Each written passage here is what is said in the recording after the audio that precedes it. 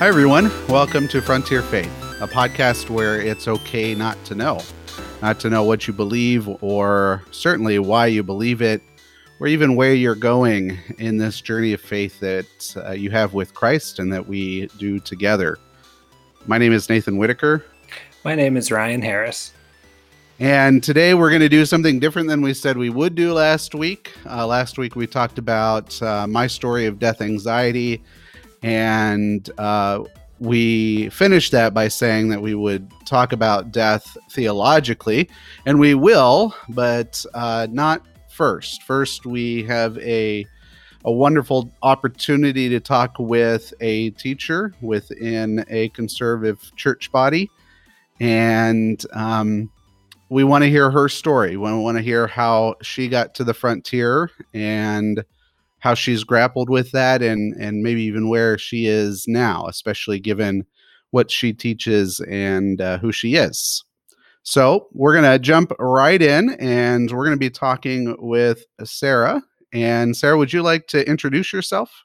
Sure. My name is Sarah Salzberg, and I get to teach the Old Testament to high school students, juniors, 17-year-olds, every year. And I've been doing this for 14 years. So I truly do.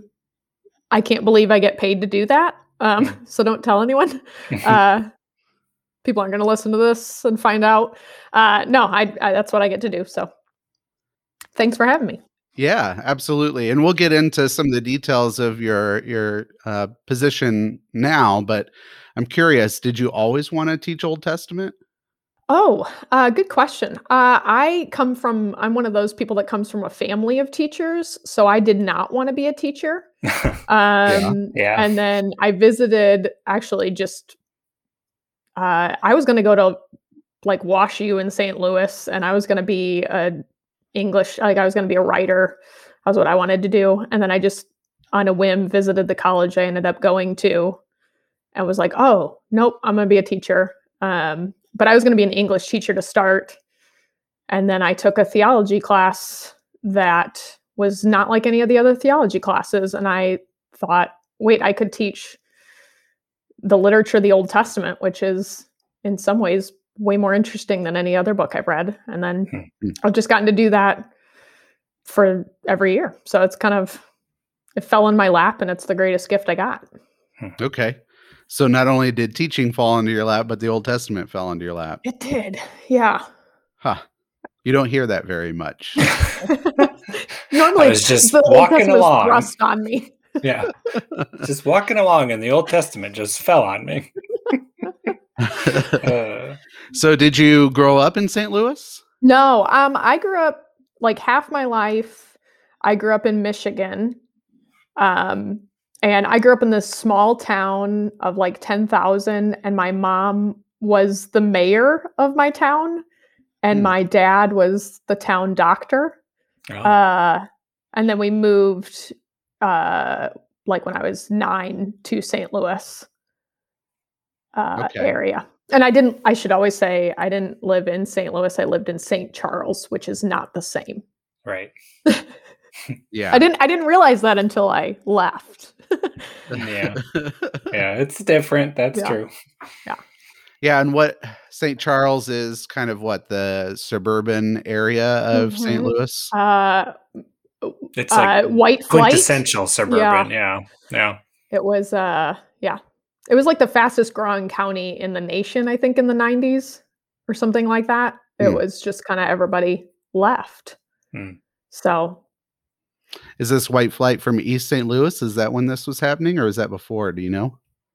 Oh, I think since civil rights era. Yeah, it's been going on. But there's pockets like Ladue would be like a pocket that's still in St. Louis, but kind of retreating away. But the suburban White Flight was St. Charles area. Yeah, and then south as well later on. Yeah, for sure. Interesting. Okay. So your journey on this frontier, where did that start to begin with you? Where do you like to start telling that story whenever you have that opportunity? Yeah, honestly, I don't know that I ever actually told this story prior to listening to your guys' podcast. And I really appreciate the question because I am a little bit I like to analyze things. And so it made me, just the last month or so, I've been thinking about my time on the frontier. And I realized I think I was kind of born on the frontier. I say that because, I mean, you just heard about my parents who were, my parents are very curious. They are lifelong learners. My mom is someone that I think had like 3 degrees by the time she left University of Michigan because she just kept going back to school. And my dad was a medical doctor for like 25, 30 years or something. And then he became an artist. I mean, he always was an artist, but he made that his full-time work. And I just grew up with parents that taught me it's okay to ask questions and it's good to ask questions. And my mom, like, you can look up my mom in Michigan history books because she was the first, I think, female councilwoman of our county, and she was the first female mayor of our town. And she did that when she was, like, I think she joined the city council when she was still in her 20s. Wow. And it was just like I have fierce women in my life. So my mom was just one of those, I mean, she still is. Like, my mom got her doctorate at 70. Like, why? Wow. Why do that? But I'm wondering why I'm doing it at 38. Yeah. It's like my mom is just, she wants to learn. She's a history professor in Michigan now, actually. But I grew up with a mom that, in my mind, it was always, if you want to do something, try it. And I never saw my mom's real struggle of being a woman in a male-dominated world, because in my mind, my mom just ran that town. I now know how much of a struggle that is. Sometimes even in like circles of people that she felt close with. But that didn't deter her. And as a kid, I just saw that and was like, that's amazing. Do what you want. And I have a dad who is one of the most intelligent people that I know, like just his ability to comprehend the sciences. And he's one of those people that still remembers exact lessons taught to him in like his high school physics class. He's just so, his brain just recalls all of that. And he's a man of deep, deep faith. And so as a kid, I watched my dad, like I remember as a kid learning about dinosaurs, because my brother had the dinosaur phase. Yeah. And I remember my dad, I was just talking about this with my husband. Like we were reading something and my dad's teaching us all this stuff just as it is. And then I see him also compute, like he has this ability that when he learns something new in the sciences, he doesn't immediately go, well, that's not what I've been taught. Or that doesn't seem to fit with the Bible. Like he goes through the process of asking, how does this still jive with my belief in a creator? And a lot of times it would end with my dad saying things like, well, we don't know exactly, but, and then he'd give all of his theories. And so as a kid, I just kind of learned, you ask questions and you just don't take anything just at face value, not because you're being critical, just that's where learning comes from. And so actually in this small town, we only had a Catholic, my dad believed very much in private education. And my mom being the mayor of the town, like this was kind of hard for her because the mayor isn't sending her kids to public schools. But she was really good about incorporating like that. Now I know that Catholic Church was like a lifeblood in our small town. And so my mom was okay with it in the end. But I went to this Catholic grade school, but I myself was not Catholic. I'm of a Protestant denomination. And it was really interesting because being this curious, inquisitive kid, I asked a ton of questions as we're like in second grade, all of my friends are going through catechism and going through, getting confirmed and doing, not confirmed. That happened sophomore year. First communion.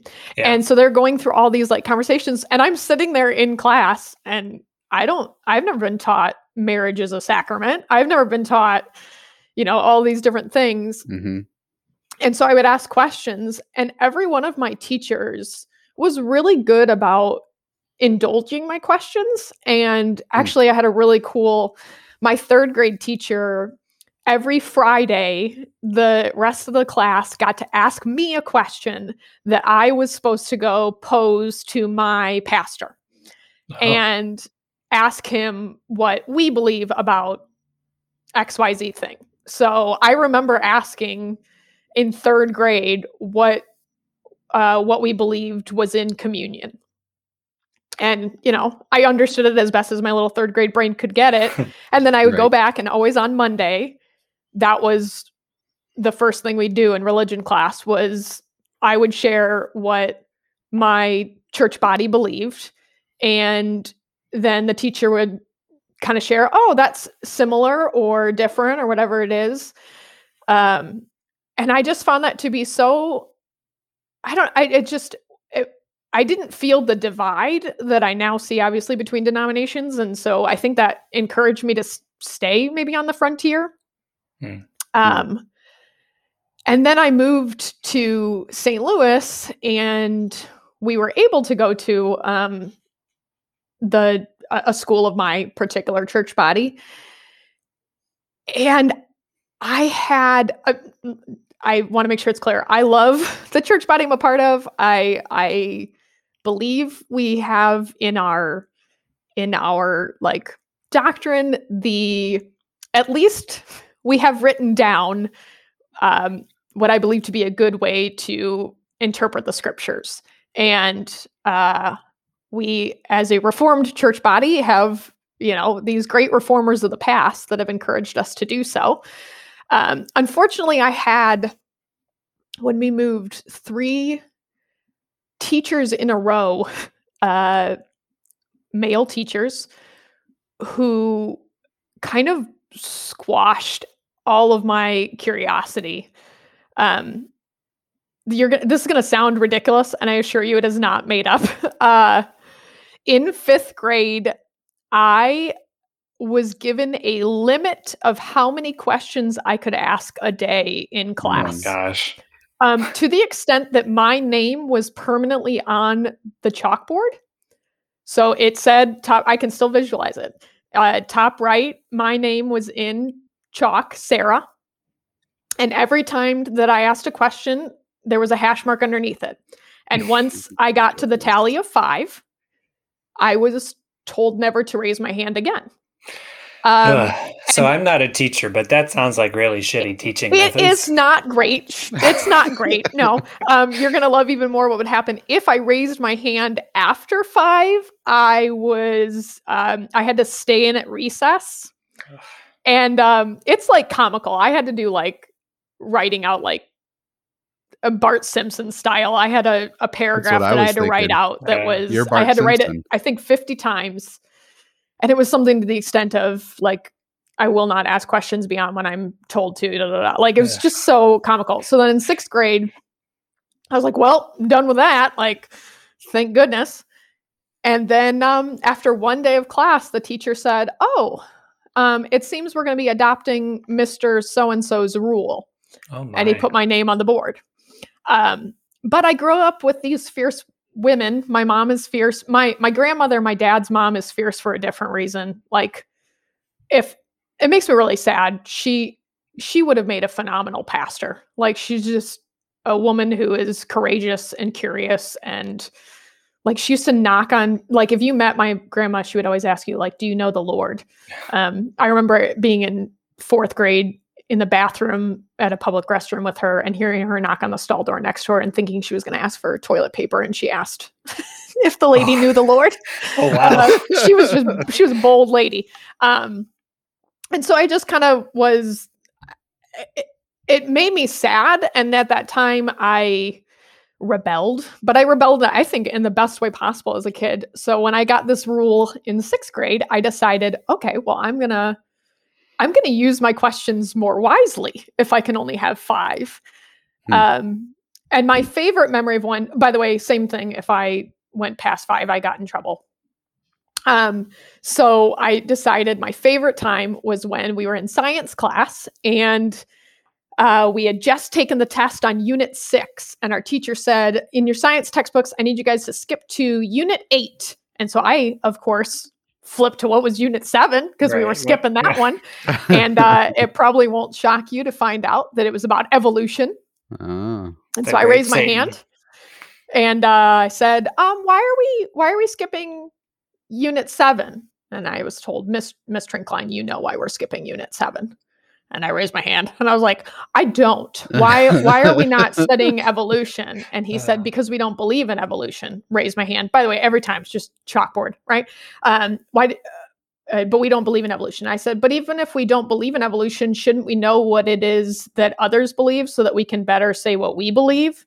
And I was told that that's not a concern for us. We will teach what the Bible says. And I then raised my hand and said, but if the Bible is true, then it shouldn't matter what we study. The Bible's still going to be true.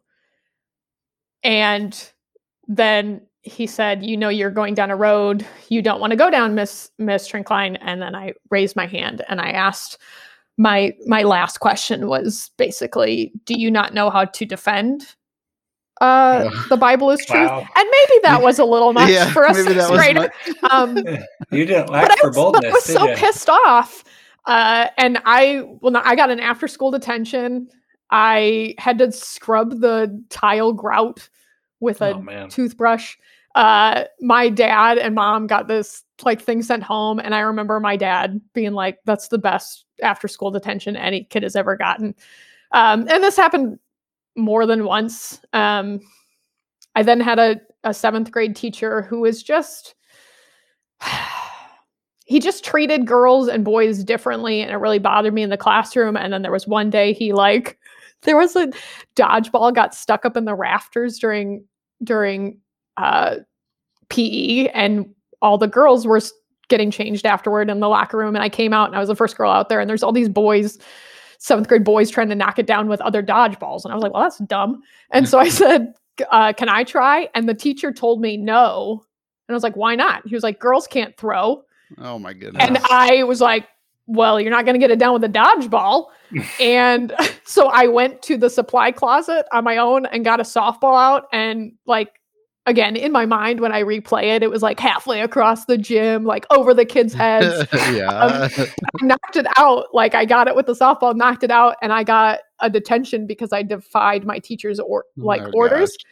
And then you got a detention because you proved him wrong. Well, but then this is going to get me the after school detention. I went to the locker room and I made a petition that said girls can throw too, and I made all the girls sign it, and I put it on his desk. You're my hero. Oh my goodness. But it was really great because then I had to teach her my 8th grade year, and she said, I've heard about you. It was a woman. She said, I've heard about you. And I said, have you? And she was like, and I just wanted you to know you can ask as many questions as you want. Well, thank the Lord. I want to hear that, but I also I want to ask a couple questions about. Yeah, please. If I heard correctly, 5th grade was the time that questions were there on the board. So you had that for 5th and 6th. 7th, was that a different school or the same school? No, same school. Just the way that it's just how the middle school worked. It was kind of different teachers. Did you have that for 7th grade too? I didn't have questions written on the board, but I did have a teacher that just would ignore me. You grow up with your parents teaching you very wonderfully that curiosity is good. Yeah. And asking questions is even better. And your dad, I love that about your dad teaching you through his own way of doing things, that questions are not something that should scare you. There's something that should maybe challenge you to think about something new, but it's how you grow, I think, is what you said. Yeah. So, you're a sixth grader. That is an interesting time for the life of any human being because you're in the tweens and, so forth. How did you go through that? How did that impact you, seeing that kind of change from your teachers, and specifically in contrast to, I assume your home life was pretty much the same. So how did you process through that? How did you experience that, I guess?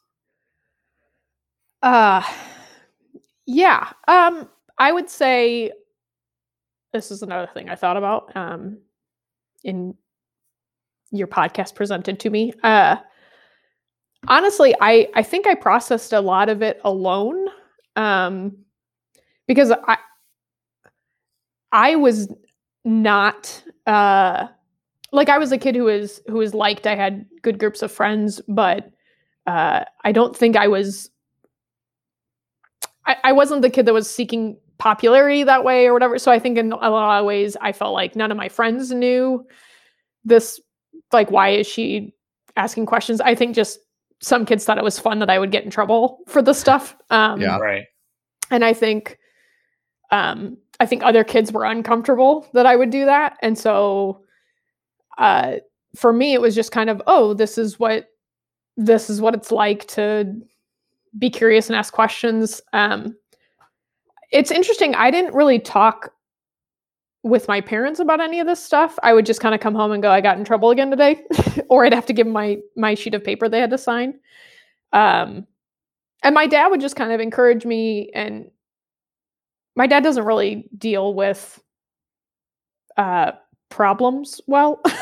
He doesn't really, like, he would never get into a confrontation with any, like, he was never going to be the dad that was going to say, don't do this. My dad would always, and my mom too, would just kind of say, you do this, like, you go take care of this and you're doing the right thing. And maybe I would have liked a little bit more support from them in that way, but I'm a person of conviction. So I knew I was right. I didn't need anyone to tell me I was right. Mm-hmm.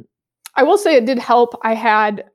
So I went to a different church, like I was a member of a different congregation than the congregation that was attached to my school, because my congregation didn't have a school at the time.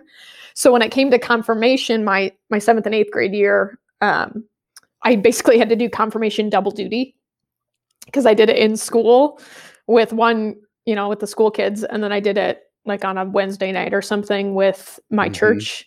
Yeah. And I had one of my good friends, actually, she's still one of my good friends now. Her dad was the pastor at the school that I was at. And I remember a kid asked a question. We were dealing with suicide in confirmation. It was asked. And this pastor was so good. He was so good in like letting us all kind of ask questions and be curious about it. And it ended with, I remember going home and thinking, we never got the answer. Like, we weren't told if that person's going to hell or not. And that wrestling with, like, I don't know how I'm supposed to feel about that. And that was really helpful, because then I kind of found whenever I had confirmation class with him that I could pose whatever question I had, and it was okay if I didn't come away with an answer. But it was all kind of on my own. And then my other pastor, like, he's like, I haven't been a member of his church for 15 years, but he's still my pastor. And he was so good about asking questions of us, and then letting us ask questions, that I was kind of led to believe it's a little bit of a personal thing. And I didn't process it with anybody, which, I don't know. We could dive into the psychology of that, but that's a different episode. Honestly, here's what I'll say. I was worried that someone was going to deter me from doing that. Like, I was worried somebody was going to say, maybe you should just be quiet a little bit. Or maybe you should just fit in and don't worry about it. So I think subconsciously, if I told anybody what I really wanted to do, then they would say, stop doing that. So is that why you kind of stayed mostly to the 5 questions? Because you were afraid they were going to take that away, maybe? I do remember getting threatened with not getting any questions. So there was this is my other favorite one. So then the next day, I made every one of my questions, can I go to the bathroom? Because I was like, if I have to go pee, they can't take that away from me. And yeah, too much information, but I hadn't yet started my period. But I at one point was like, I need to go to the bathroom. I'm a girl. And I was like, well, good because for I you. really was worried I was going to get told you can't go pee. Isn't that weird? As a teacher, you guys don't have this. Students on a regular basis ask me if they can urinate, and I get to tell them yes or no. It's a strange thing. It's a weird thing. I point it out to my students every time. Like, am I a warden? Yes, go pee. Yeah. The closest I had was I preach longer than most Lutheran pastors, so I go 20 to 40 minutes easily. Oh, buddy. And when I first did that, I was doing 30 minutes consistently for a while.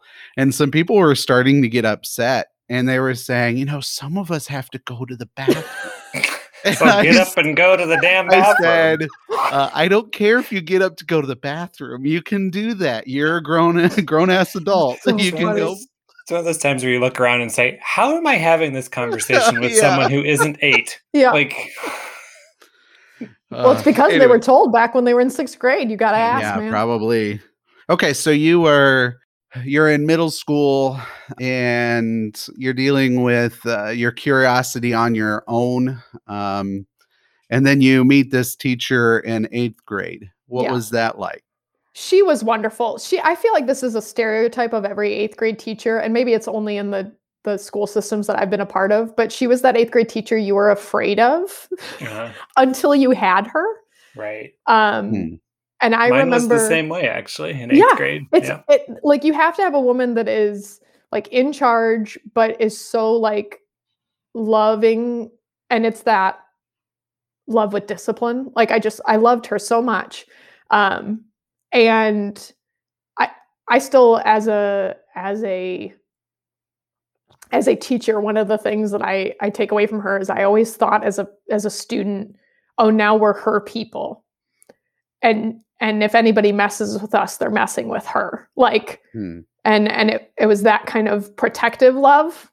And it was interesting. I remember her having a couple of conversations with me because I still had to have those other teachers for different subject areas because they kind of divided it up. And I remember her a couple times having conversations with me about like, how do you challenge things when they're, while still being respectful, and how do you ask questions in those environments? And she guided me in a way that I really appreciated, because I think she did a good job of taming, like, don't be a jerk, like, use it well.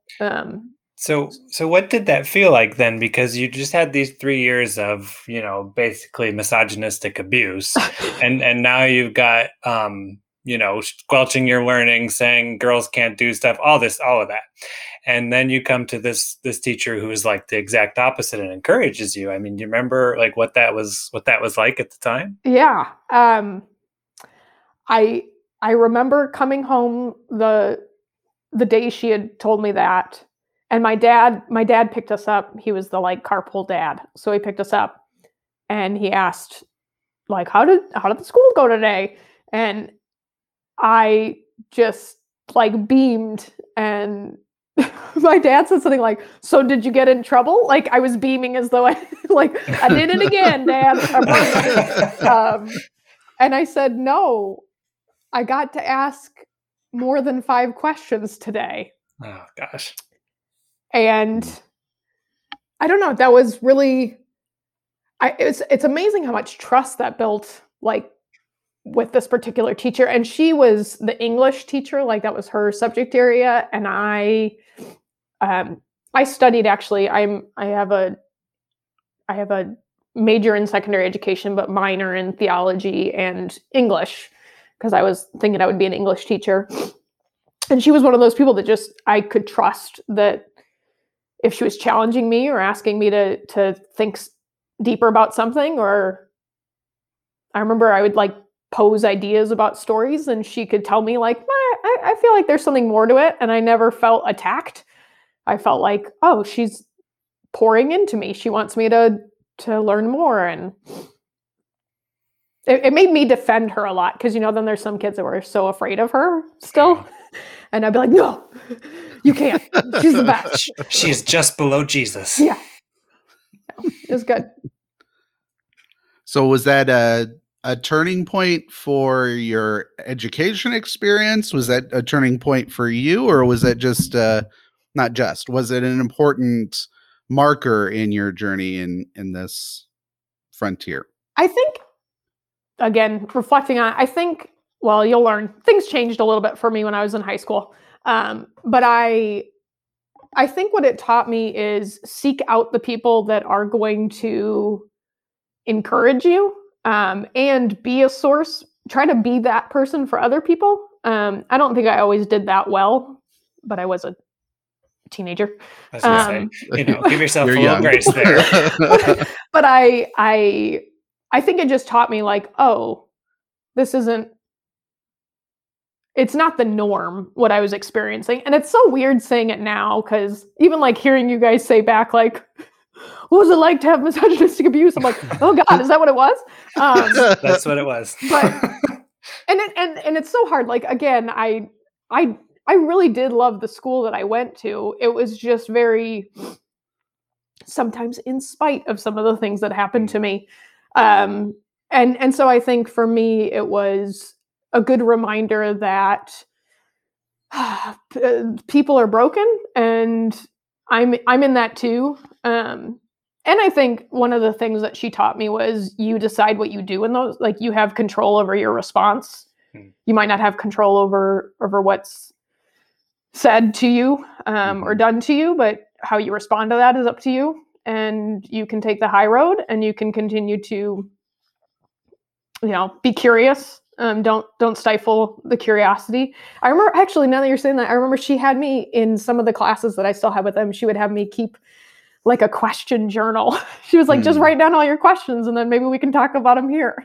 And it was interesting because the other 8th grade teacher was also a woman, and she was like my teacher was the, strict by the rules one. And then the other 8th grade teacher was the like, wow, you can get away with anything in your class. And in reality, you couldn't, but she was just in people's minds, a fun teacher. And so she was one of those two that would be like, just bring your question to me. Like, I know some of those other subject areas, we'll talk. Like, it was kind of nice to have that.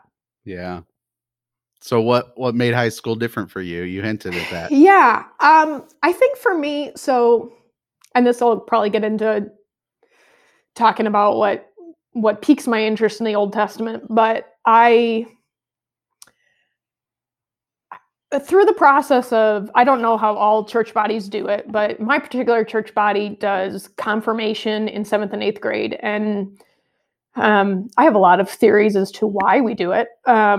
But essentially, at the end of the day, the point of confirmation, I realized, was study the answers that are in a particular book and give those answers back. And if you get the answers all right, you pass and you win. And like to the point where like you legitimately have a questioning service before you get confirmed. And it's like before the elders of the church, and they'll ask you like a question from one of the books, and like you have to respond back with what it says. And you're in 7th grade at this point? 8th grade? Yeah. Oh, that's Nate, intense. did you have that too?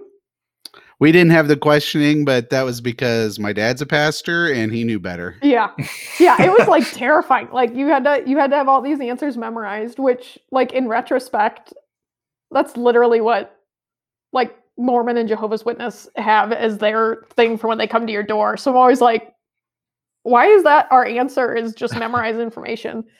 And so I am a good student, and I'm a curious student, but I also like want to make sure I want to be the one that gets it right.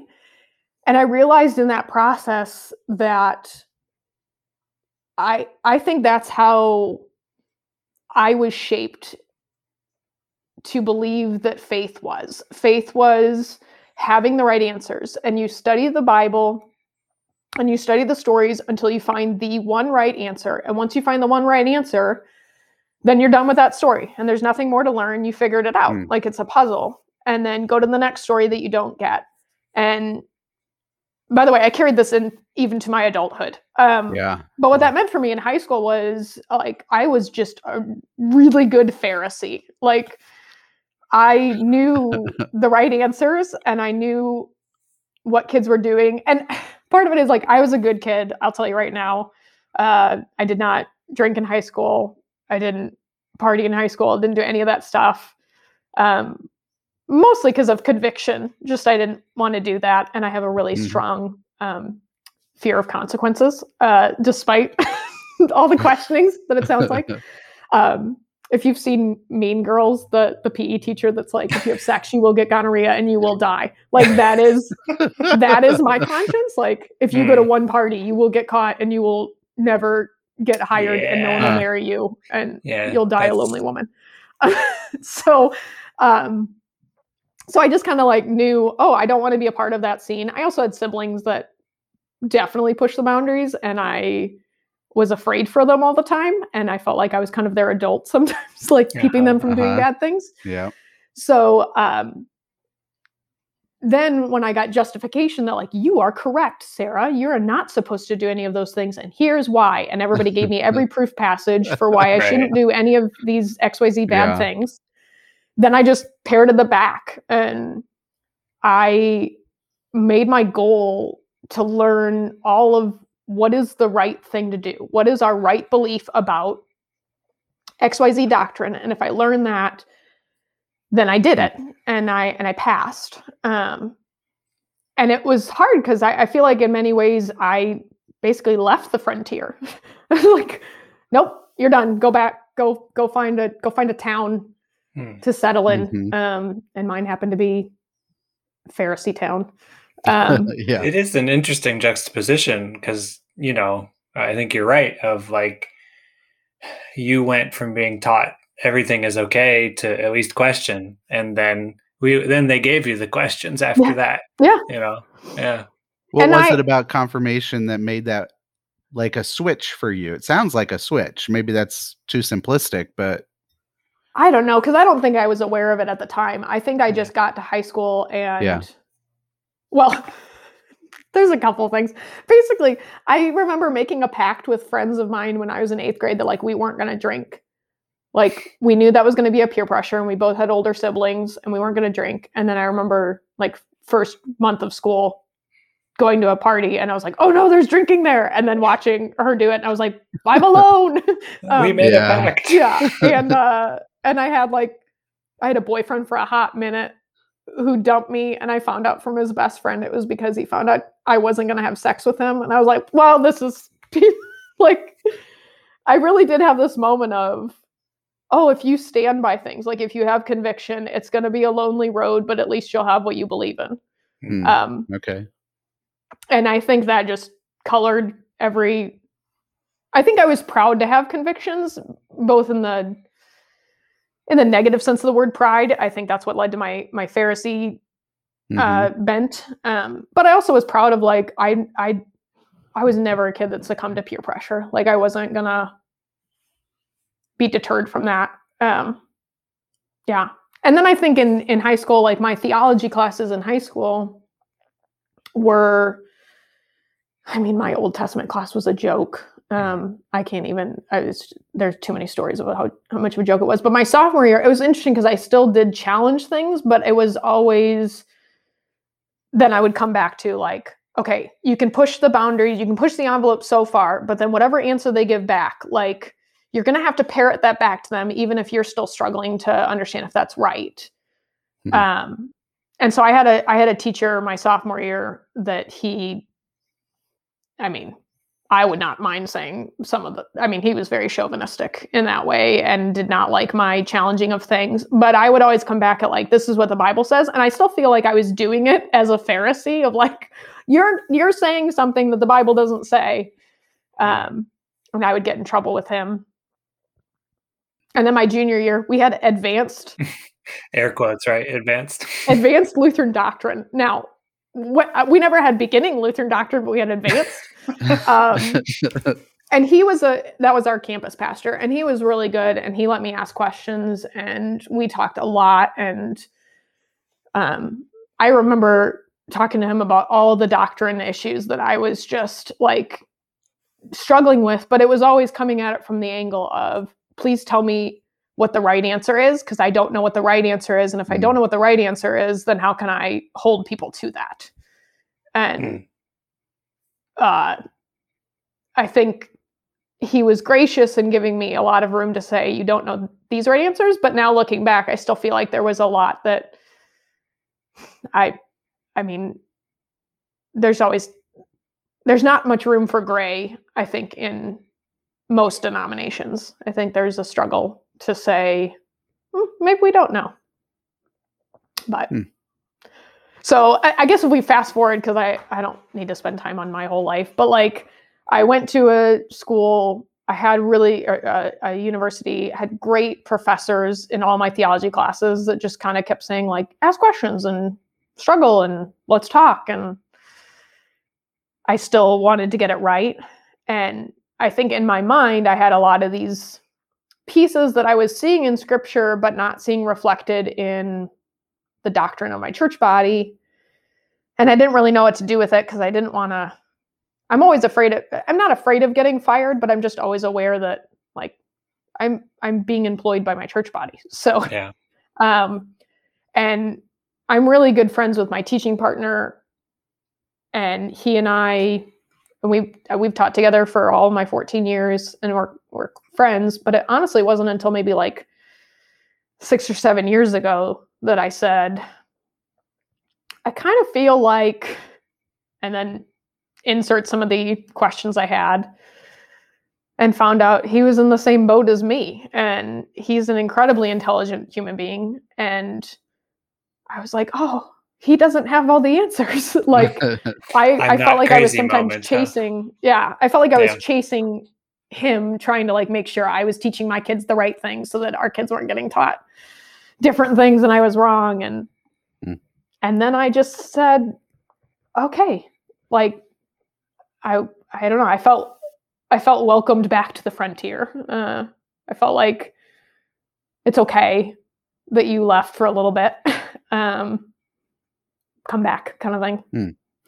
So what was it that started to, before that moment, what was it that started bringing you back into the frontier? What was challenging you? Yeah. So I, as I've said, I teach the Old Testament, and I really do love it. I think that it's when understood makes the gospel just way more beautiful than anything you can imagine. Makes our God way more intelligent and complex, and also simple at the same time. But when taught incorrectly is probably the most damaging thing that Christians can wield. And so I've always been grateful to have it. My very first year of teaching, my husband works in the film industry, and he had lunch, and they invited this particular director he was working with he always invited people, like they'd have like hour-long lunches, work lunches. And so Josh invited me, and it's going to sound like a setup to a joke, but I assure you it's real. Sitting around the table was a head elder of the Mormon Church, a homosexual who was raised Christian and kind of felt kicked out of the Christian church, a person who was raised Catholic, married to a Jewish person who would describe, I believe he described himself as atheist or maybe agnostic, a woman who was raised in Hollywood and she was raised atheist, a diehard right-wing Republican Christian, and then Josh and I, my husband and I. And of course the question was asked, oh, what do you do? And that is my least favorite question on the planet. and I avoided it at all costs. I was like, I teach. Oh, what do you teach? High school? Oh, what do you teach in high school? Juniors? Oh, what do you teach juniors? Old Testament? Boys and then girls. I just like curl them in a ball. And it was interesting because for an hour, I listened. The question was posed: why didn't Moses get to go into the promised land? Huh. That's the interesting question. Yeah. It was great. I kind of actively decided at the beginning, I'm not going to talk because I've never been in this environment before. Yeah. And my husband didn't talk either. And we just kind of listened. And I remember just going to my car after that and exhaling for like 20 minutes. And it was interesting. I tell that story to my students at the beginning of the year because I always say the thing that united every single person at that table was the Old Testament. And the thing that united us was the Old Testament. And, most people are okay with Jesus, right? In their mind, he, farts butterflies and walks on rainbows, even if you don't believe in him, right? And so the things that are controversial are the God of the Old Testament. And kind of hearing, honestly, how our friend, who was the Christian in that group, I mean, I'm friends with all those people, but the Christian in that group, not having any answers, but also feeling like they had to have all these answers. And I followed up with them later because there was another conversation I was there for when Job was brought up. And I listened to my friend give all this stuff. And I was like, why did you say that? And he said, well, I had to say something. And I was like, no, you didn't. You could say, I don't know. And I think that kind of encouraged me to go, well, if we don't say we don't know, then we don't ever get to be a part of the conversation. And I also don't get to know where people are at. And so for me specifically, I started to realize that I personally think our misinterpretation of Genesis, and maybe more specifically Genesis 1 to 11, and even most specifically Genesis 1 through 3, are kind of coloring every other interpretation of every other text. And that's what invited me back to the frontier, because I thought, I got a lot of questions, and if I can't ask the questions, then I'm certainly not going to get any new answers. And my rule of thumb is I'll put anything to the fire. Like I don't mind putting something to the fire, because if it's true, it's true. And it's why I tell my students, I'm not afraid. Like, please don't sugarcoat. Don't tell me what you think I want to hear. Like, if you're not Christian, don't tell me you are. Because I believe Jesus died and rose from the dead. And I believe it's going to stand the test of the fire. But I think there's a lot of other things that I'm not as 100% sure on, in terms of doctrines that we hold, that I go, I don't know. Like, to use a personal one to you, Ryan, like, I don't really know what the biblical stance is on homosexuality. Like, it's something I have a vested interest in, but I don't know. And so if kids are killing themselves over it, and adults are too, and it's people's lives on the line, and people's, like, who they are on the line, like, if I'm not 100% sure, I have a really hard time, like, getting out there, beating my chest about it. Well, if I could get more people in the conservative world, even just to say that, it would feel like a lot of progress.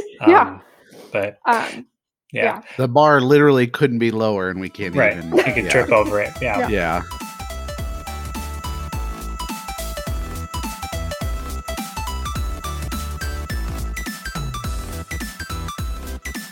Well, thank you for listening so far to our conversation with Sarah, an Old Testament teacher. It's such a wonderful conversation. I wish we didn't have to turn this into 2 parts, but we just really enjoyed our chat with her, and so we made it too long for 1 episode. Come back next week as we conclude our conversation, and we dive even deeper into what set her off back into the frontier. It's a wonderful conversation, and I'm really excited for you, so I'm going to plead with you. Please come back and listen to this next episode next week as we finish that conversation. Until then, know that God loves you no matter what, and that it really is okay not to know.